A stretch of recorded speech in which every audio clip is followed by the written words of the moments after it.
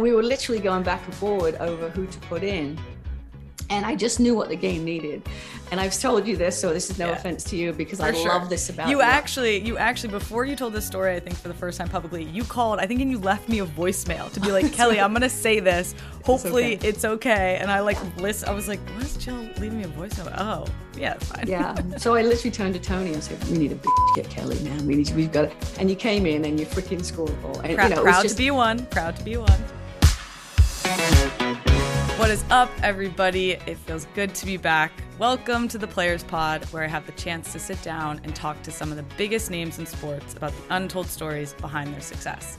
I'm Kelly O'Hara, and on today's episode, the very first of this new season, we have none other than Jill Ellis. Jill Ellis is one of the most successful soccer managers of all time. As a coach of the U.S. Women's National Team, she became the first manager to ever win back-to-back Women's World Cups. As a head coach at UCLA, she led the Bruins to 6 straight Pac-10 conference titles and 8 college cups during her tenure. After stepping down from the national team in 2019, Jill has continued to work as an ambassador for U.S. Soccer and is currently the president of San Diego Wave FC, one of the 2 NWSL clubs making their debuts this season. I wanted to have Jill on for a variety of reasons. For starters, we've had a lot of shared memories from our time together on the national team.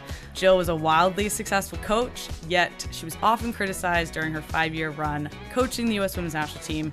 And despite this, I personally think Jill always was quick to shrug it off and publicly took the high road. And today, I want to give her the chance to speak candidly about her time as a national team coach, because I find it all very fascinating, especially now since she's had a few years to be removed from all of that. And then also, I want to talk about your new role with San Diego Wave FC. So we'll start there today, but first, how are you doing? Thanks for coming on. I'm great. And because of you, that's why I said yes to this. So, always love to follow what you're doing, and it's a pleasure to be here. Well, when we planned on expanding the pod changing the pod from Just Women's Sports podcast to Players Pod, and, opening it up to not just athletes, but coaches, managers, investors, presidents, I was like, they brought up you, and I was like, yes, that'll be such a good conversation. There's so much that we can talk about, and we've been through so much together. So I thought it would be really cool. And we're going to get to all of the U.S. Women's National Team stuff. But first, I want to ask, how is it being the president of San Diego Wave FC? And also kind of a dumb question, like, what exactly does an NWSL president do? A lot, let me tell you. Yeah, I bet. Well, I think mainly because we're a startup, and we had such a short runway to get a team assembled, prepped, a facility up and everything. So we had a pretty short runway. So it's been a lot of, hiring people. I took the approach, Kel, to really focus on the soccer piece first. So I hired Molly Downton. I just knew great logistically. Hire. Yeah, she's tremendous. Such a great trust and respect between us that I hired her, and then, tried to target a top coach, and then obviously brought Casey in. So really started there beyond the business piece, and then sort of shifted over the last 6 months to really focus on, I'm learning so much, right? Like, it's ticketing, it's sponsorship, Yeah. My team sends emails and I get excited. Yay, we landed a sleeve sponsor and stuff. So it's a lot of stuff. I mean, I felt like I was busy and had a lot to do when I had my previous jobs, but this is exponentially more, but I'm really, you think? Oh yeah. I'm learning so much. I mean, it's 8 and 9 hour days on calls, on Zooms, meetings. And again, I think once we get a lot of the mechanisms up and running, it'll slow down a little bit. But yeah, I mean, everything, you just don't think about it when you're in our position. You don't think about who hangs the banners and who puts on the DJ. I mean, it's soup to nuts. It's a lot. So you guys have a DJ at your oh, games? hell yeah, for sure.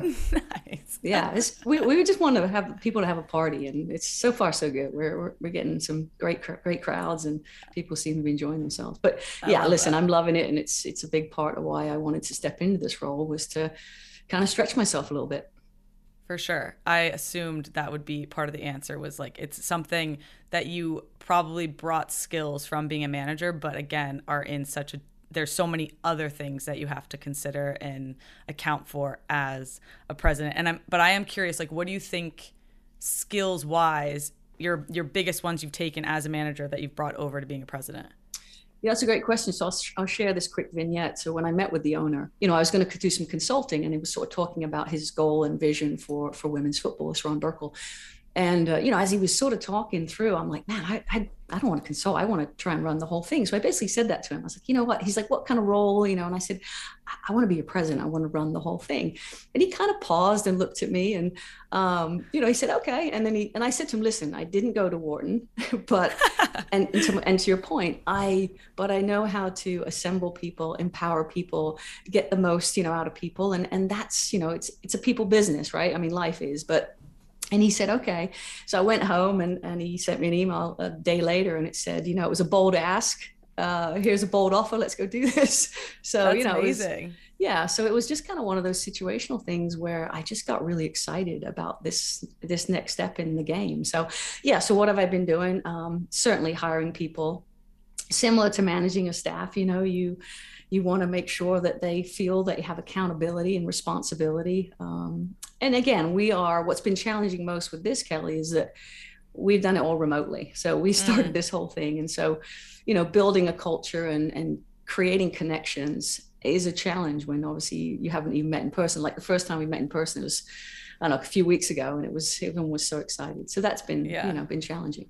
For sure. Are you enjoying the fact that, because obviously as, manager of women's national team, and even in college, you get to kind of pick out players that you want to come play for you, but you get a pick of the whole world, essentially, to be like, do you want to come play for San Diego Wave FC? So are you enjoying the pool that you get to pick from?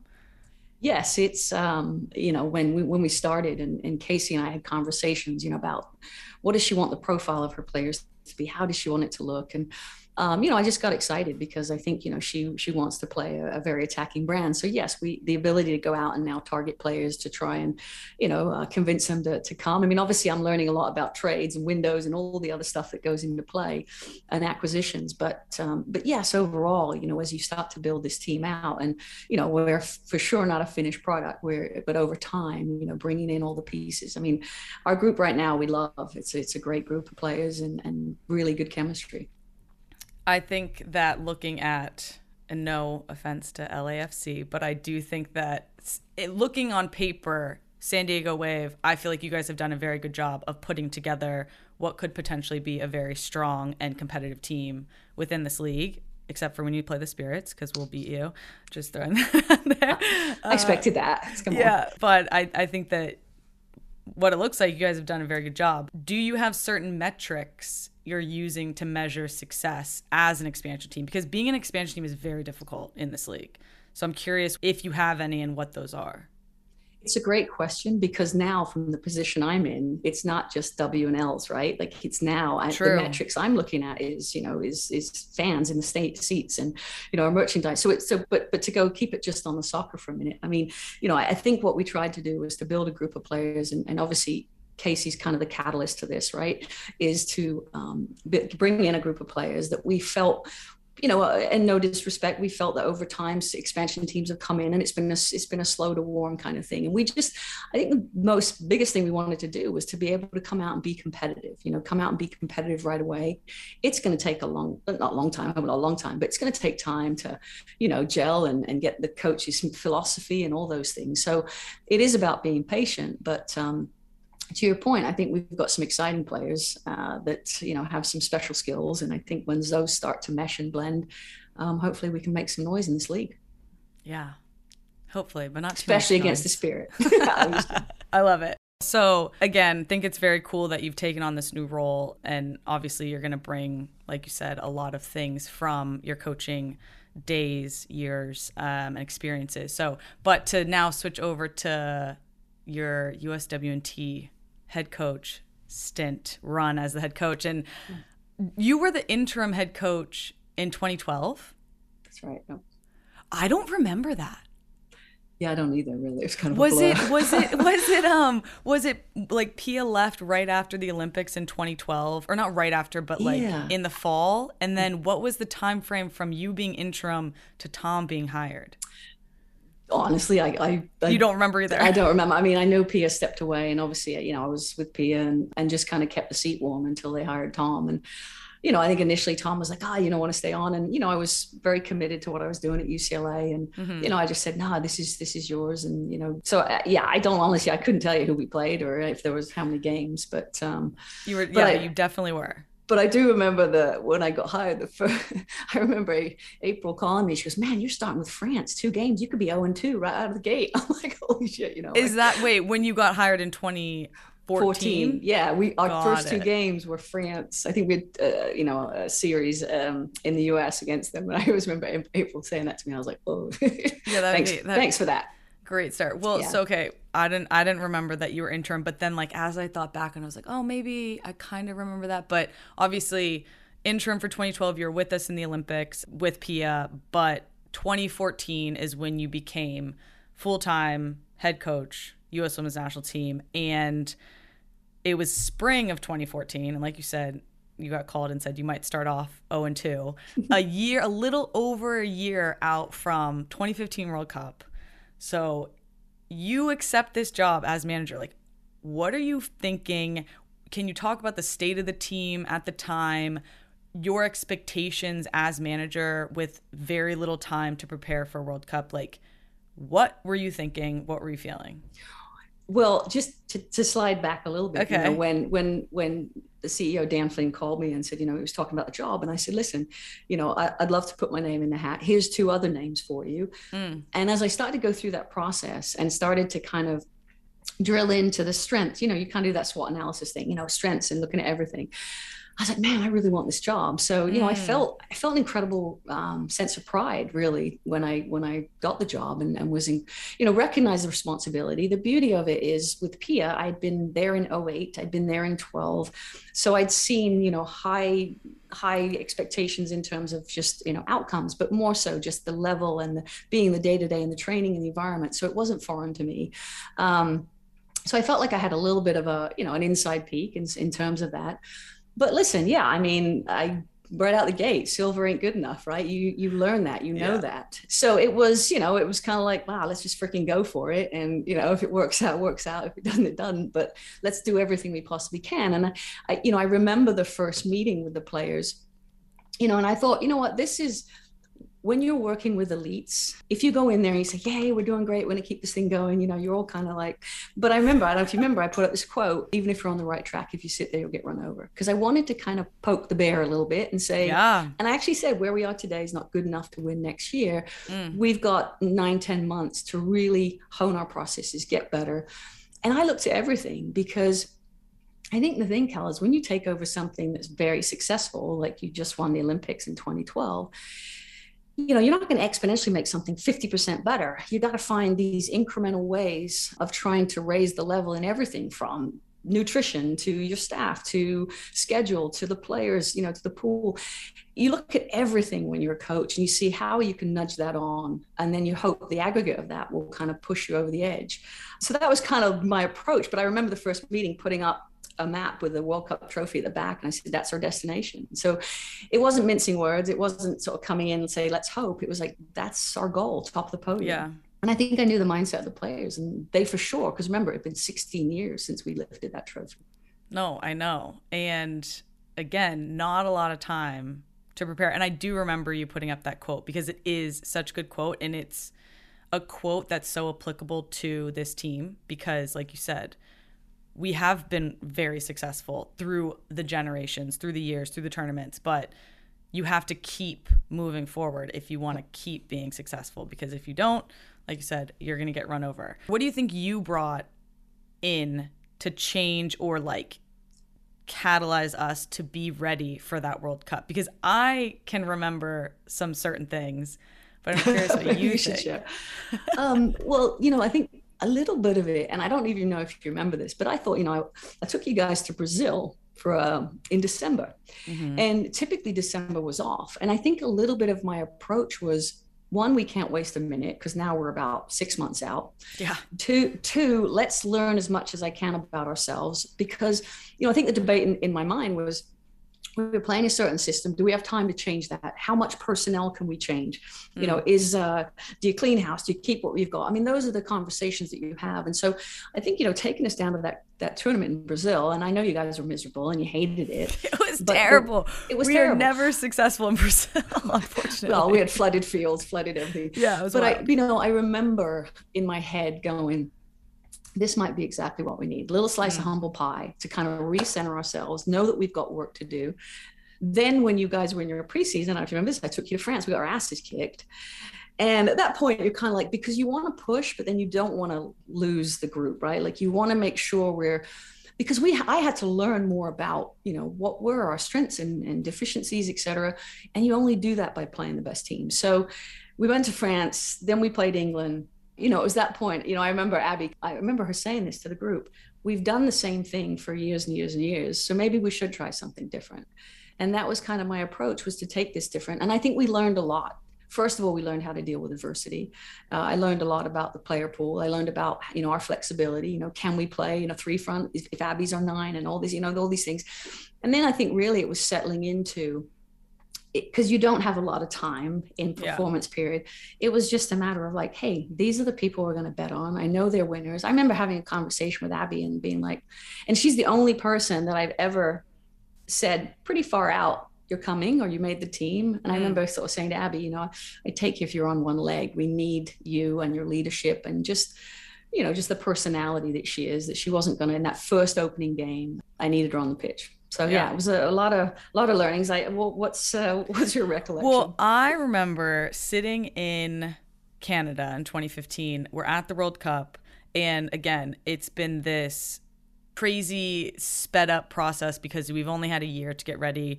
I remember I think it was January camp of 2015. That was like the hardest January camp we'd ever had. We were all like, what are these you and Tony on? Because this is insane what they're asking us to do. And I remember you guys putting up a picture about like pressure, right? And you guys basically said, that's right. We have been putting pressure on you guys internally so that you can handle that when the external pressure comes from this tournament, and it's going to come. And all this internal pressure is now going to deflate. We're taking that off the table. We've prepared you so that now when you experience this external pressure of a World Cup, of the media, of fans, of just everything that the critiques that come and just even in-game experiences, you can handle it. And I remember sitting there and being like, wow. That was like really smart, know? That's crazy that you remember that. I mean, I remember actually trying to do an animation to show the internal kind of decreasing and the performance zone around the outside. Yeah, I mean, that's incredible that you remember that. But that was kind of the goal, was to, I remember in 2019 being asked in a press conference, how's your team going to handle the pressure? And I've like, we live in it every single day. And that was really the approach. And, and listen, we were slow to warm in that World Cup. I mean, it took a while for us to get going, but persistence is the mother of all virtues. We got there. For sure. So we're in Vancouver, we're not in Vancouver, but we're in Canada. And as you said, it took us a while to warm up during the World Cup. At what point did you make the switch of like, all right, Carly's now our 9. We're moving her from the midfield. We probably put out how many different lineups in the first couple games. And I didn't play until the quarterfinals. So how did you feel that was your first World Cup? What was that experience like? How did you handle the changes? Walk me through that what was happening in your mind? Yeah, because going into the tournament, if you remember, Alex was injured. So we knew medically, what we were told is we can probably see Alex in the quarters. So it was sort of, let's and listen, then maybe not at all, right? We weren't really sure. But I remember A-Rod stepped up and, Abby scored a big goal against Nice. So, we were kind of going through this process, but I remember in my head, going back and forward for the China game, whether it was A-Rod or Alex to start. And I remember partnering with Carly, but I remember my staff was split. I was like, I'm going to go to bed and think on this one. And I remember this is the only time, I mean, like I sleep pretty well, right? 3:29 a.m. I'm like, you remember the time. I do, because I looked at the clock and I was like, No, I woke up and I was like, Alex. And it was, Oh. it was just kind of, sometimes as a coach, you just got to go with your gut and different things and whatever. But in terms of, pushing Carly higher, Mm-hmm. it wasn't rocket. She was getting hot. She was scoring goals. Totally. She had a big engine, and it was really kind of finding that partner with her because she can play underneath. And now with Alex, it's we got someone to stretch the line. So it was kind of that. And then obviously in that game we had some suspensions. We saw Mo have a great game. I think Cheney was suspended. Yep. So Shane we saw Pino. other players step in, but I think with Carly it was just this realization that so much of tournaments is when you have the confidence and you play the hot hand, and Carly was scoring goals and was generating chances, and so that was kind of what led that to that decision. Couple that with Alex, I think, coming back. Yeah, for sure. How did you feel as the tournament ticked on? We make it into the semifinals. Semifinals game is wild. Germany has a PK. They miss. We get a PK. Carly smashes it home. I score, like, LOL. Do you want me to give you your story? Remember that one? I mean, we could go through that. That's a good one too. So because I got to give you some credit here, right? So here's what happened. Every day I would go out to the training of the players that didn't play, get a lot of minutes. And every day you were absolutely crushing it and killing it. And I've used this story many, many times because you didn't hang your head, you didn't throw up your arms, you didn't complain. You just continued to impress. And, I know your assets and skill sets. And so I remember in the Germany game, Pino was playing we were playing a 4-4-2. Pino was playing on the wide side. And, she's fatiguing a little bit. And Tony's like, Pino's too tired. I'm like, well, no shit, like I said, and we were literally going back and forward over who to put in. And I just knew what the game needed. And I've told you this, so this is no offense to you, because I love this about you. You actually, before you told this story, I think for the first time publicly, you called, I think, and you left me a voicemail to be like, Kelly, I'm going to say this. Hopefully it's okay. And I listen. I was like, why is Jill leaving me a voicemail? Oh, yeah, it's fine. Yeah. So I literally turned to Tony. I said, we need a bitch. Get Kelly, man. We've got it. And you came in and you freaking scored a goal. And, proud to be one. Proud to be one. It was the perfect, it was just that, you gave us exactly what you needed, but it was well earned, well deserved. And, I think, between from you there, it was just, you took off, right? Even more. Because your road hasn't been, it's been like this at times. No, yeah, for sure. Even under you, like, it's definitely been, it was not smooth sailing always. No, I remember that, I remember I was there in 11 and I was like, wow, she's not ready, and then you got ready, it was just, anyway. So listen, I think that the Germany game, I remember us as a staff sitting there, and the key to us was actually what they wanted to do is they wanted to kind of, the goalkeeper didn't have a strong leg. So they wanted to kind of play out and play long. And I remember we locked everything. We forced the goalkeeper to kick, and then we were just transitioning. So that game was amazing. I mean, I think, if there was an amped, highly charged game, it was one of the ones that sticks in my mind, top three at least. Yeah. I was behind the goal when Germany got the PK with A-Rod warming up, and I just remember being like, oh my god, like this is bad. And then they missed and lost my mind, and I was like, we're still in it, we've got a chance. And then the rest is history. But we go on to the finals, we win. What was that moment like for you? Like, I can't even I mean, obviously as a player it's incredible, but as a manager it's just this is I'll get emotional. I was so happy for the players because I knew there were players, I think one of my most proud moments was having Abby and Piercy finish their careers, essentially their top careers as world champions. Yeah. Because and then I knew the fans wanted it. So like, honestly, it was more relief. Like, I think 2019 was kind of satisfaction because it was this whole process, but 2015, it was like, there was so much expectation on the players, and it had been so long. And as a country, we, you feel like you deserve it, but you got to earn it. And so I think that was just my emotion, was like, oh my gosh. I remember going to the after party and I stayed like 20 minutes because I had just a banging headache. I was like, I'm just going to go home. But I was just so happy for the players, again, like, some of those players, just, that was the one piece in their, storied careers that was missing. So that was special. And it was phenomenal. Amazing. Yeah. Incredible. Well, we go from that very high, almost, the highest of highs in football, and then 2016 Olympics. So we come into this year, no team has ever won World Cup and then Olympics back to back. And we obviously have a lot of pressure. We've just won the World Cup. We feel like we have a good chance of winning the Olympics. We had won in 2012. We had won 2012, 2008, 2004. So the last three. Very similar roster from the World Cup because it's such a short time frame. And we come up short. We have the worst placement of the U.S. women's national team in a tournament. I think we crash out in the quarterfinals against Sweden. So, question for you on that.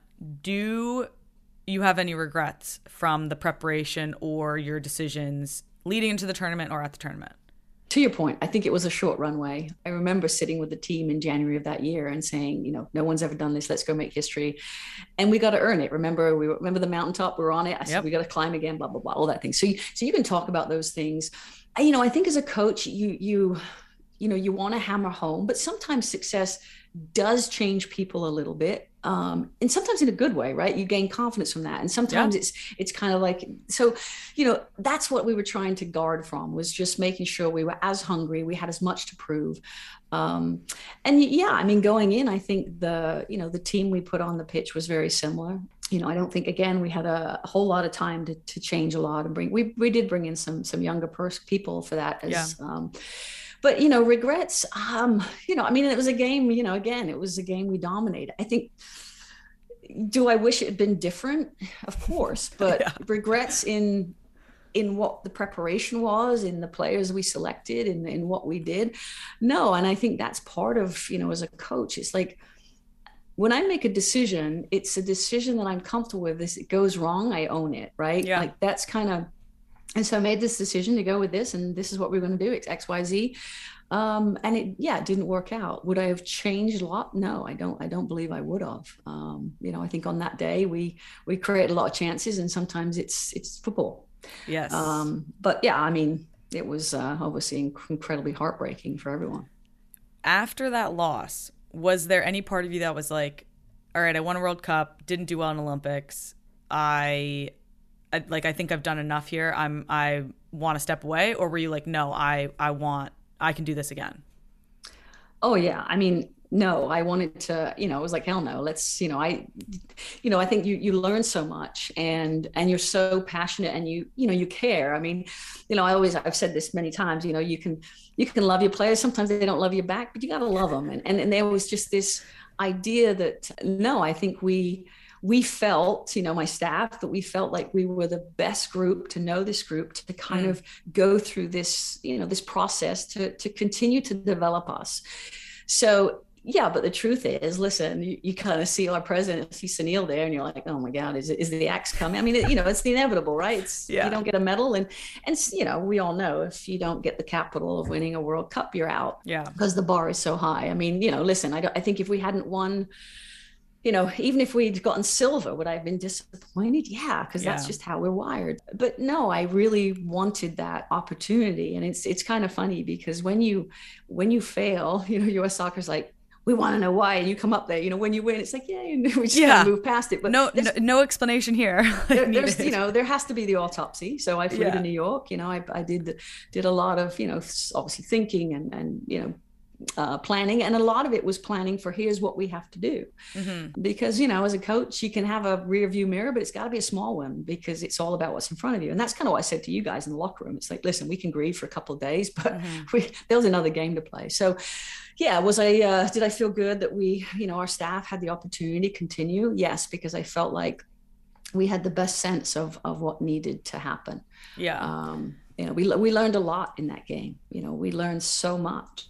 And I think it helped set the trajectory towards 2019, to be fair. I agree, because I think that, or I assume that it was part of it was a catalyst for fall of 2016 is when you very publicly said, you were going to experiment with the team, bring in different rosters, lineups, and that's what we had to do to get ready for the 2019 World Cup. So before you publicly said that and did that, were you nervous for the reaction? Because within U.S. soccer or with the U.S. women's national team, I truly feel before you came on as coach, it was very like incremental, brought in a couple new players at a time, but it was a pretty consistent roster. And it was kind of not tenure, but a lot of times that was the case for players. They earned it, they deserved it, but it wasn't like a big change all at once, ton of new players in. So how did you feel before making that decision and executing on it? Yeah, it's a great point because, I remember I remember when Pia was interviewing, I had a conversation with our CEO, Dan Flynn, and I remember saying to him, I said, I think we're still at the point right now where players are picked on precedent, not performance. Like it was based on what they'd done over time, not whether they were in form. And listen, I mean, I think ultimately you go through as a coach, you go through a development period, then there's got to be a performance period where you've got to, your hierarchy needs to be set. You have to have everything ready to go. And I feel that 6 months out, you have to have a really good idea of, hey, players know their role, understand the position, the hierarchy, et cetera. But so, yeah, I mean, I think it was, Tony and I had a lot of conversations, Steve. I remember us just saying, I was like, yeah, it may cost us our jobs, right? Because, I sat there in front of these guys and my administrators, my bosses, and I said, yeah, they're going to call you. They're going to be pissed. They're going to be stressed. But I don't think we grow, and I don't think we find the rows and these players if we don't go through this process. And I also felt like we needed to be more tactically adept and just grow more as a team and be able to play different way, different systems. So, I mean, we kind of talked about it, and it's kind of that thing. And I talk about all the time, you can tell your bosses and they go, yeah, we're with you. I stood in front of you guys and said the same thing. Yeah, they're perfect. And then when you're in it and it's shit, and it's hard, is when, that's when your resolve gets tested. But I didn't question what we had to do because I felt like it had to, we had to go through this process. But when you're in it and the reporters are like, hey, you worried about losing your job? And you're like, you're like, yeah, maybe a little. Well, but the thing is, and I think what was liberating for me, Kelly, is like, you know what? I'm like, from the time I was 5 years old, my mother always said, just go do your best. Yeah. And you takes the pressure off of you. And if it's part of the job, I remember the day before I went and took my first coaching job, my father said to me, I was about to embark on my new career, he's like, not a coach until you've been fired. I'm like, holy shit, what's he saying? But what he was saying to me was so true though. Yes, it's a part of the job. So honestly, going through that, and I don't ever toot my horn. Maybe I was the right person because I didn't feel if I was going to get fired, I was going to get fired. So I'm going to try this and do this and believe in this. But yeah, I mean, was it challenging? For sure. I mean, it was hard on everybody, right? Yeah. Fans, players, everybody. So, but I think we came out on the backside a better team. We absolutely did. And to touch on the subject of firing, clearly, and this is very public, in what was it? Summer of 2017? Yeah. Yep. Players went to U.S. Soccer and said Jill needs to be fired. And by U.S. Soccer, I mean Sunil. And I remember this happening. And I was a player, and I'm never said you were perfect, was definitely like, Jill has her flaws, Tony has his flaws. Like, yes, there are things they can absolutely do better. But guys, like, have we all brought our best to this environment? Or have we just been kind of coasting and or looking for a scapegoat or someone to blame? Because if you can tell me you've brought your best to this environment and we're not being successful and Jill is the reason we're not being successful, fine. But if you can honestly look in the mirror and say that, okay. But I don't think you can. And a lot of players actually came to me after the fact and were like, you're right, I wasn't. And so that was like I remember going through and being like, dang, because I remember it happening to Tom. I remember people wanting Pia out at the, and I'm like, guys, the grass is not history. Yeah. It is. I'm like, also the grass isn't always greener. Like, you don't know what you're going to get if you ask for it. And my biggest thing at the moment was like, tell me you've brought your best and then we can look elsewhere. But until we look at ourselves personally, I don't think we should be blaming other people. But that is all to say, what was your reaction when you found out players had gone to Sunil and said, we want Jill out? Well, the irony there is I was so, I remember even after we won a World Cup, I think Becky and Carly were the captains. I can't remember when was what, but I remember meeting with them both. And I said, listen, here's the reality of this job. And here's the history of this position. The players are going to get upset. I said, but I don't want to be blindsided by that. Yeah. I want you to come to me and tell me they've called your superiors, whatever.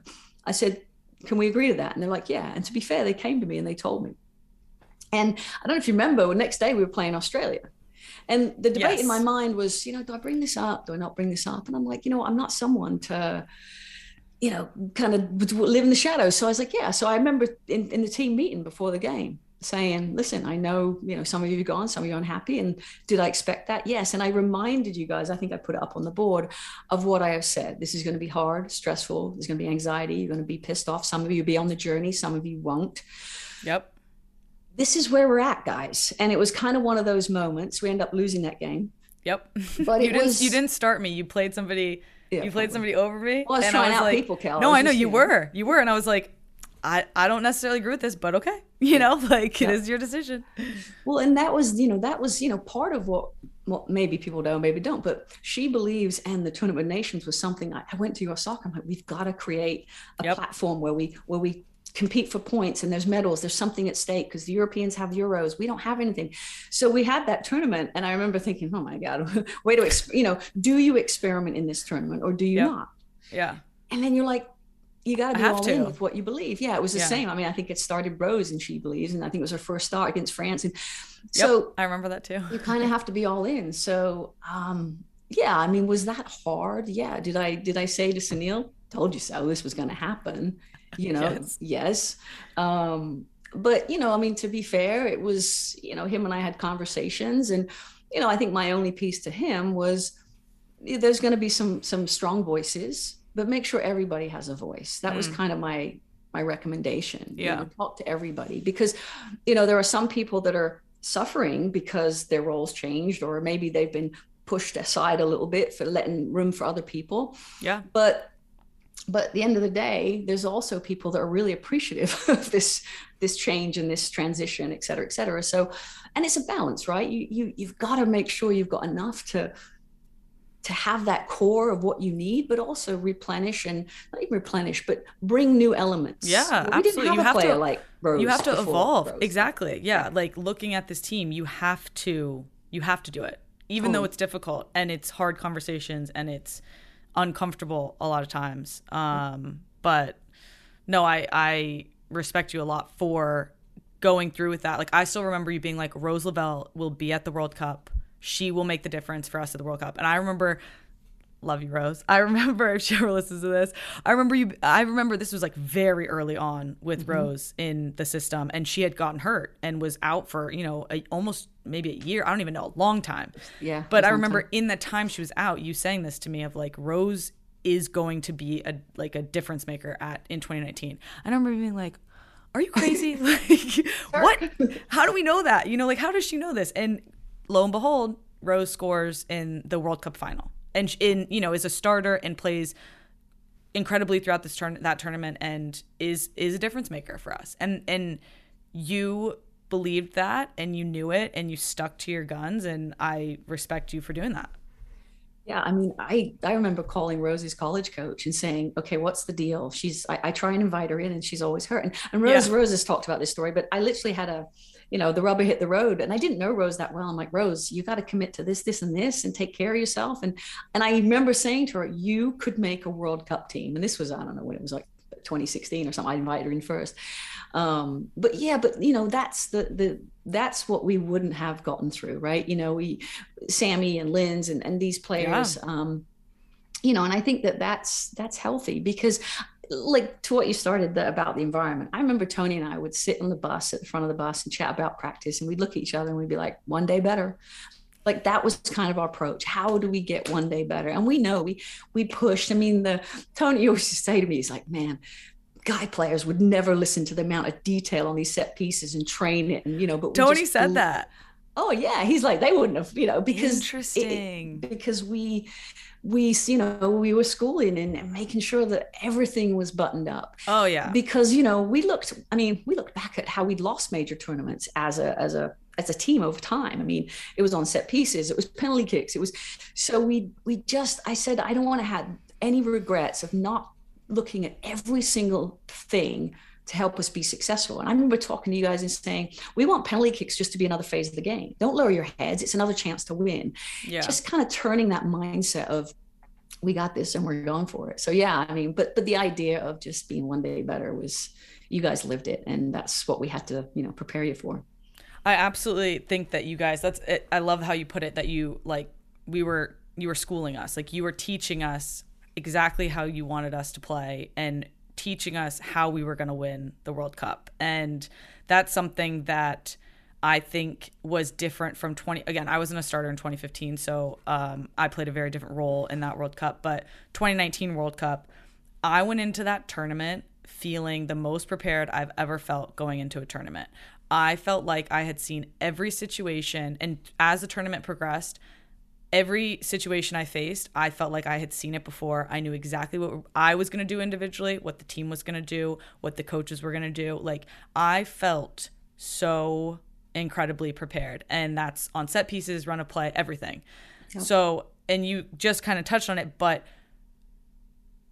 how did you put together that plan of like, this is how we're going to layer in and get the team to this level of preparation?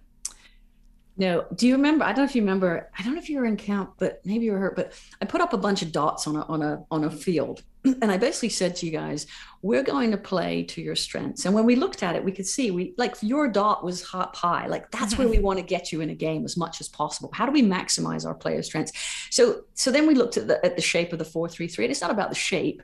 But it was this idea that I think if we could be positionally more disciplined in our build up, because at times, I remember in 2016, if our center back had the ball, we had 4 people checking to the ball. Everybody wanted it at their feet. And There wasn't this understanding of cooperation positionally. Like, if I do this, I open up this.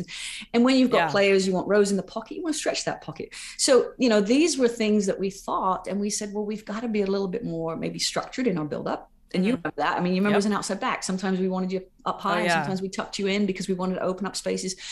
So it was a lot of thought to, how do we get them disciplined but then also not take away their creativity? And I remember, Tony would always say, it was like, final third, it's what you see, your own skills, it's free, right? But let's figure out how we get there. And then the other thing I remember is just looking at the women's game and going, man, if we can score a lot of goals off of, I watched Liverpool a lot. This was when Liverpool were suddenly coming into this high pressing. Yep. And I remember, I actually I saw Jurgen Klopp, and I said, I modeled my team after you. Flattened out the midfield. He's like, and I said, but I'm a Man United fan. And he goes, but now you're a Liverpool fan. And he has this great smile, right? But I remember thinking, you know what, our pressing is going to lead to goals. Like, we're going to be the fittest team there. And so I really did. I studied Liverpool a lot and looked at how they play. I mean, a flat 3 midfield at times, it worked. So it was just this real kind of, let's get a really good blueprint together. And then I think one of the things when I was a young coach, Kel, I would want to try and do the same drill differently because I thought the players would get bored, right? But then we did the same thing over and over again. But, there'd be slight nuances. But then we got to a point where everybody knew their role. Yeah. And I said to Tony, and I feel this way about our staff too, right? Like, if our players have 2 things, if they have clarity in their role and their responsibilities, and they feel valued, we're going to blow this thing up. And that's what we really tried to work on was, the game changers coming off the bench. And every time I was in front of the media, I was like, what's going to help you win? 23 players. Yep. So it was those 2 things. And then this blueprint that just kind of, it was a pretty cool ride. Yeah, it was incredible. And honestly, I remember being in Tottenham when we were doing our pre-camp for World Cup, and we were going over set pieces, and I was like, this is our 10,000 of like this past week that we're on the field doing set pieces. But you know what? And I was reading the book Power Habit at the time, and it all clicked for me when the tournament started, because I was like, I don't even have to think. Like, I know exactly what I'm supposed to do in every moment of the game, of a set piece, everything. And so does everyone else. And because you guys were so militant about it, and I was like, they did this on purpose. We don't even have to think out there, like, it's easy. Do you remember us actually, we didn't present a scout on well, we did do teams when we got into the tournament, but we said, we're going to prepare you for a World Cup team. Here's what they do. Some have marking tendencies. And I don't remember that meeting, but we literally had all the crests of the confederations, all the federations up, and we were like, "You're going to be. It doesn't matter because." And then I think in that camp we said, "We're not going to give you one more thing. Like it's just refresh and review because you've already got all the information." And that was a conscious decision because, suddenly changing things up I think our preparation was, I agree. I think we played the right teams. We, remember France in January. Yep. And I remember standing on the field afterwards and saying, we're going to win. We're going to play this team again. And, I think there was just a lot of good pieces, but listen, you guys were unbelievable.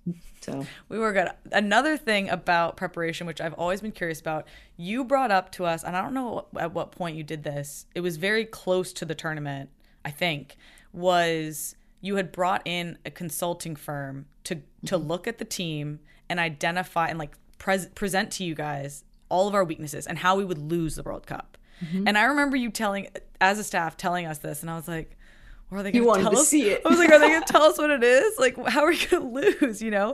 So one, what made you do that? And also, do you want to share some of the ways we were going to lose? I'm still loyal. Okay. But no, it was interesting. I'd met a couple of people and I was like, and I'd seen some of the work they'd done, and they were willing to do some scouting for us in the World Cup, like, breaking down teams. And I remember saying to Tony, I said, I want them to do us. And he's like, that's great. Let's do it. So we did it. And I remember sitting there. I wanted to know what they were going to exploit, how they were going to exploit it, what they were going to do. Because, we always talk about countermeasures and how so I think it was partly so that we could showcase our strengths, because what also they told us is, this is where no team can stay with you. This is where you're the best in the world.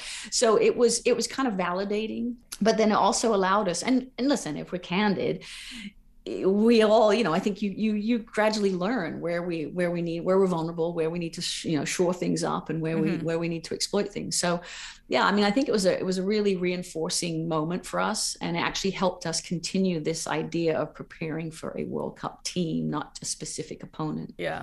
But yeah, oh gosh, I have it somewhere. I think I actually lost my computer that I had it on, but it's a very valuable computer. Yeah, but no, I just, it wasn't things that we, teams that press us and build up, teams that played with double pivots and really, tried to exploit the space on either side of the six. It was, things that, again, we knew, but, I think one of the things that really stung me in the Olympics in 2016 is, and when I started to look back, I looked at a lot of stuff, how do we give up goals, et cetera, et cetera. It was a transition goal. It was when, we're pressing, we're high, and it's suddenly this, and we spent a lot of time on how to have countermeasures to the transition, because if we could stop teams transitioning, there's no chance. Or we're better at dealing with it, we're going to win every day. Yeah, for sure. Well, we go to that tournament and we outscored, I didn't know this, the JWS team obviously does all my research or most of it, and this stuck out to me. We outscored our opponents 26-3, led for 442 minutes of 630 minutes, and never trailed, which I'm like, damn, that's like a good World Cup. And I was looking at our record under your tenure. Hype actually sent me the media book to go back and look. I was like, do you have this? And there's losses, there's ties throughout that, but you get to the World Cups and it's all wins, and it's like, that's what you want out of the tournament. Yeah. We're on the field in Lyon. How did it feel for the final whistle to blow and to be back to back the only manager in the history of the game World Cups?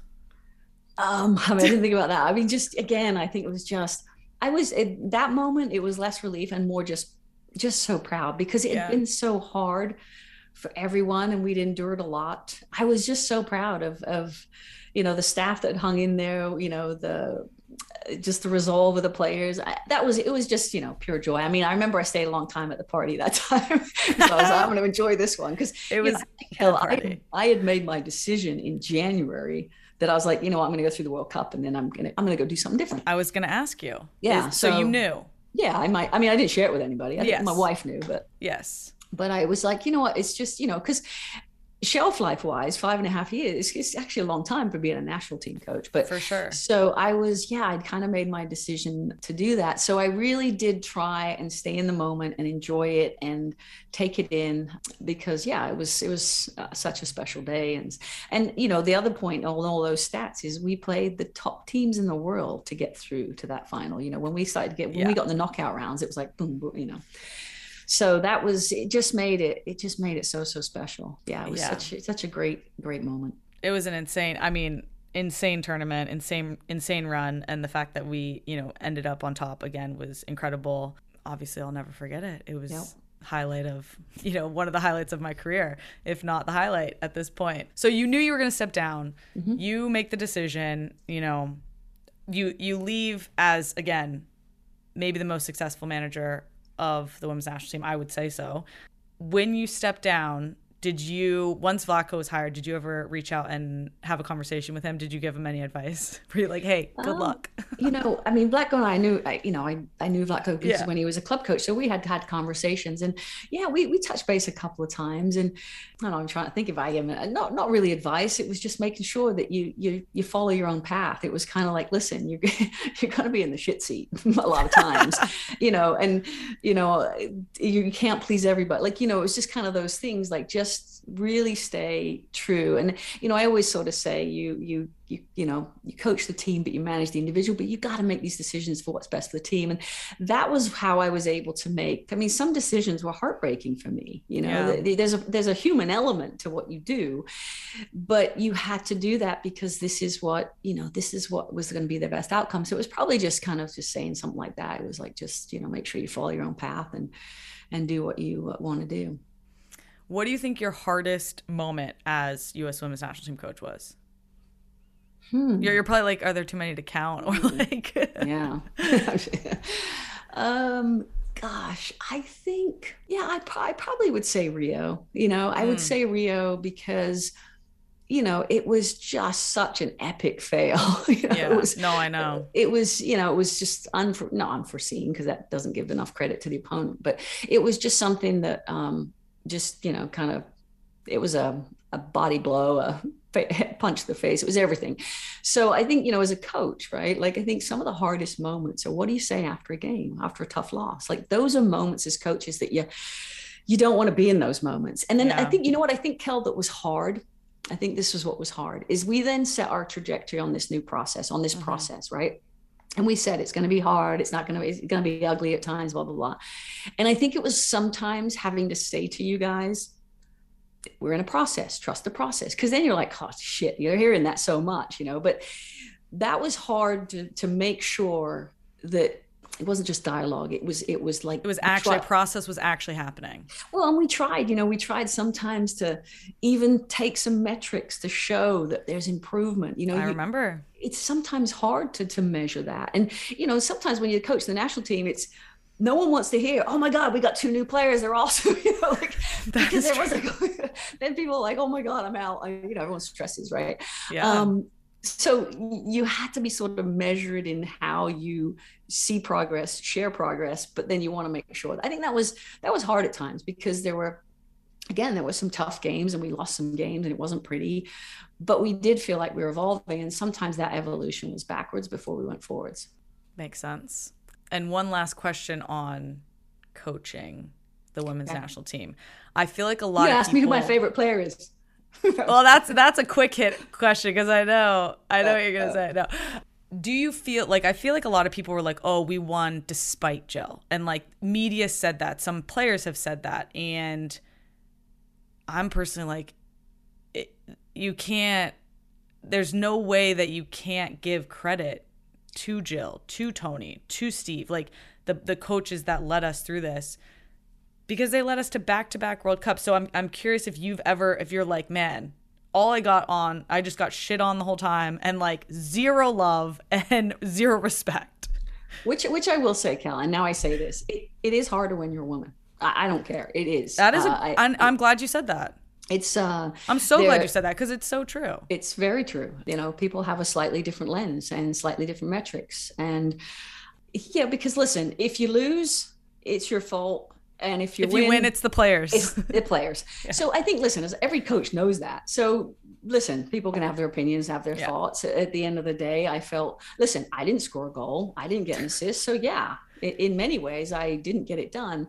But I think there's a lot to putting a group of people together and making it work and making them feel like they're invincible. Because if you don't have the armory and the ammunition to step forward and feel bold and confident, because I also know, you know, at times coaches can demoralize a team, right? And can take their confidence. And, you know, I think that the thing that I was probably proud of is, man, I always tried to be so positive.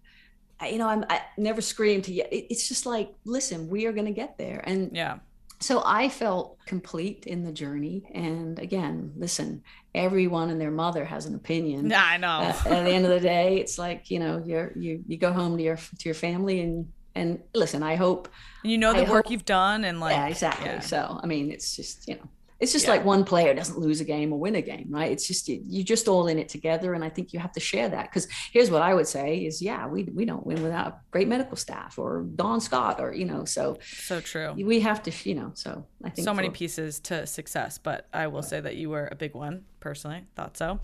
So thank you for that. So you move on from manager of the U.S. Women's National Team, currently serving as an advisor to FIFA. I'm curious. Where do you stand on the question of a World Cup every 2 years? That's a great question.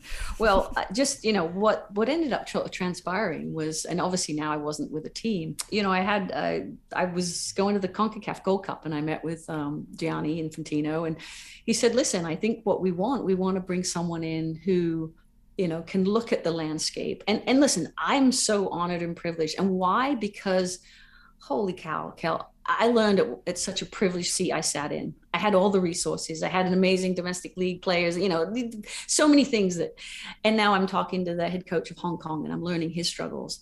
And I'm talking to, you know, Asisa Oshwala and learning about what it's like to qualifiers. And so it was such an education for me in the game. You know, I thought I knew the world's game, but, you know, it was humbling in a way, and trying to bring these people together, trying to get ideas. And we've got a lot of ideas, you know, we want to have a women's club World Cup. Would love that. Yeah. I mean, hell, let's just say it. We deserve it.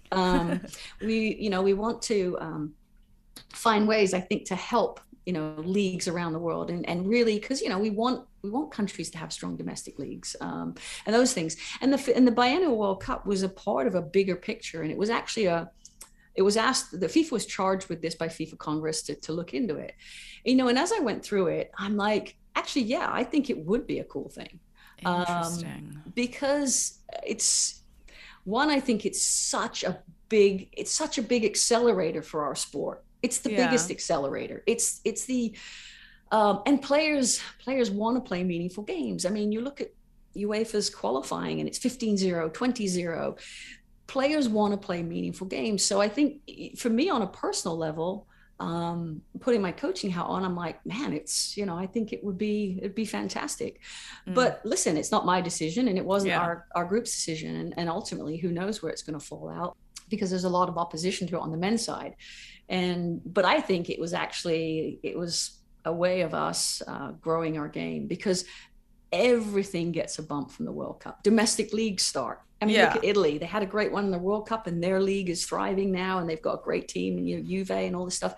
So there's so many positives. Why don't we amplify that? So that's kind of the thought process. But at the end of the day, it's not my decision, and I just brought a lot of information to the table and share that.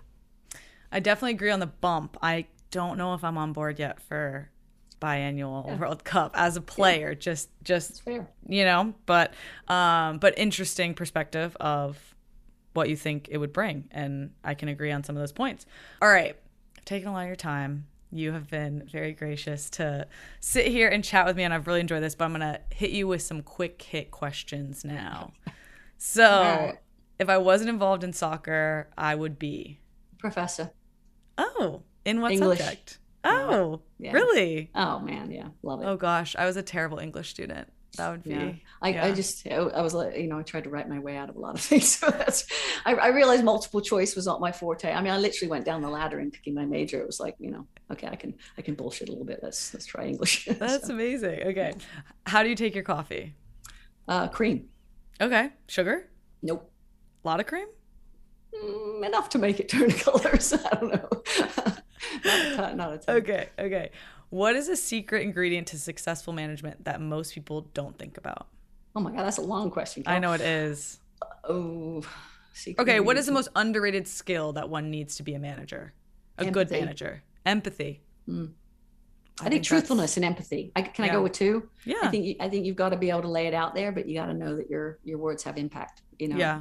No, I agree. So and you definitely were always. I was very truthful with you, Kelly. Yeah, you were. Even when I didn't like to hear it. But it was good. At least I knew where I stood. All right. That's a perfect lead into the next one. True or false? I was your favorite athlete to coach. True. Yay! Because I'm here right now. You say that. Well, listen. It's like picking your kids, but exactly. Kelly, you were. I think your journey, like talk about a book worthy, to come from kind of being in the spotlight, being in the shadows, working your way out. I mean, it's a good story. They should do a movie on you. It's definitely. Do you remember the first camp that you were officially head coach in 2014, sitting me down and saying, "You're not a defender. You don't have a defensive mindset. You're going to be a forward for me." And I was like, "Yeah, okay." You didn't roster me that camp, and then the next camp. This is some hostilities coming. And then you didn't call me in, and I was like, dang. And then you called me up and were like, hey, we're bringing you for qualifying, and you're going to be an outside back. And I was like, I just got whiplash, but you want me to be there? I'll be there. Yep. I'm telling you, yours is one of the best stories ever. It is. Because you're right. I mean, I think I always. When we have our one-on-ones and meetings, what I loved about you is you'd ask questions. You'd be like, yeah, but, and we would have a conversation and we'd find this common ground. And you always, and I'm not blowing smoke here, but there's some players that literally can't look at the screen and kind of turn away. And I don't want to talk about the computer. But really? You always, just wanted to get better, like that. You honestly wanted to grow and get better and improve. And, you would critique yourself. And, when I knew we were going to win the World Cup, here's a quick caveat that, maybe you can edit out, but whatever. Okay. But I knew we were going to win the World Cup when we had a team meeting. And, you remember the time when we couldn't, it was like you put up a goal against and everybody's cowering. And it's like, we got to get past that. We got to a point where we could actually critique each other in front of each other. Yep. And I remember, I was a player. I remember you calling out players and like, you know what, you should have done that. That's, da-da-da. And I remember, if we're at this point where we can hold each other accountable in a meeting room, there's love in this space. Yeah. And because we all were doing it for the purpose of getting better and winning a World Cup. Yep. That's the thing. I remember the meeting, and I remember leaving the meeting and go, wow, we've come a long way. And if we can have that now transfer to the field, we're going to win. So that's what I knew. Love that. Our sponsors at WIS know that mentorship is key to building a more inclusive and positive SUM world, and that a great coach or mentor can make all the difference in somebody's career. Who has been the biggest influence in your life? My father, and I say my mother, bless her. I think my parents have just, they've been on this journey. They've always been in my corner. They have. They're pretty special. They are. You got very lucky in the parent category.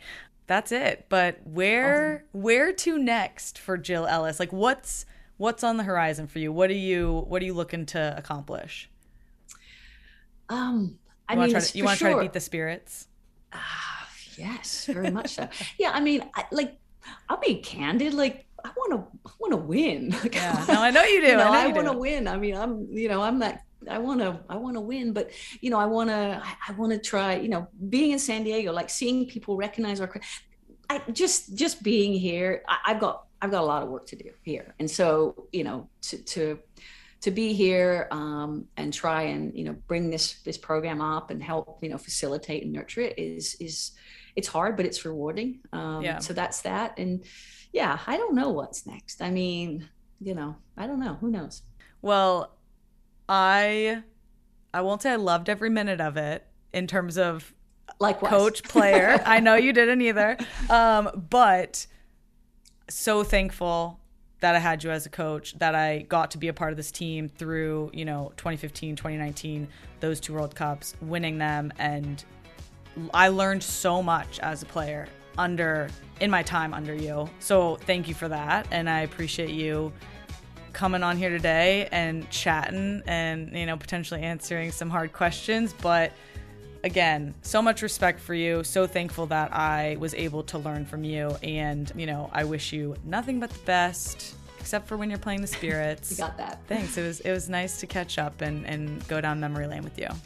Thank you. Well, likewise, it's been a pleasure and I've really enjoyed it. And that's because of you and what I think of you. That's why I decided to do this. So thank you.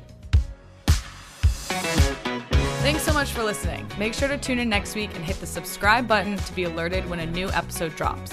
Our show is produced by Just Women Sports. For more amazing sports content, go to justwomensports.com and be sure to subscribe to our newsletter and follow us on Instagram, Twitter, and TikTok.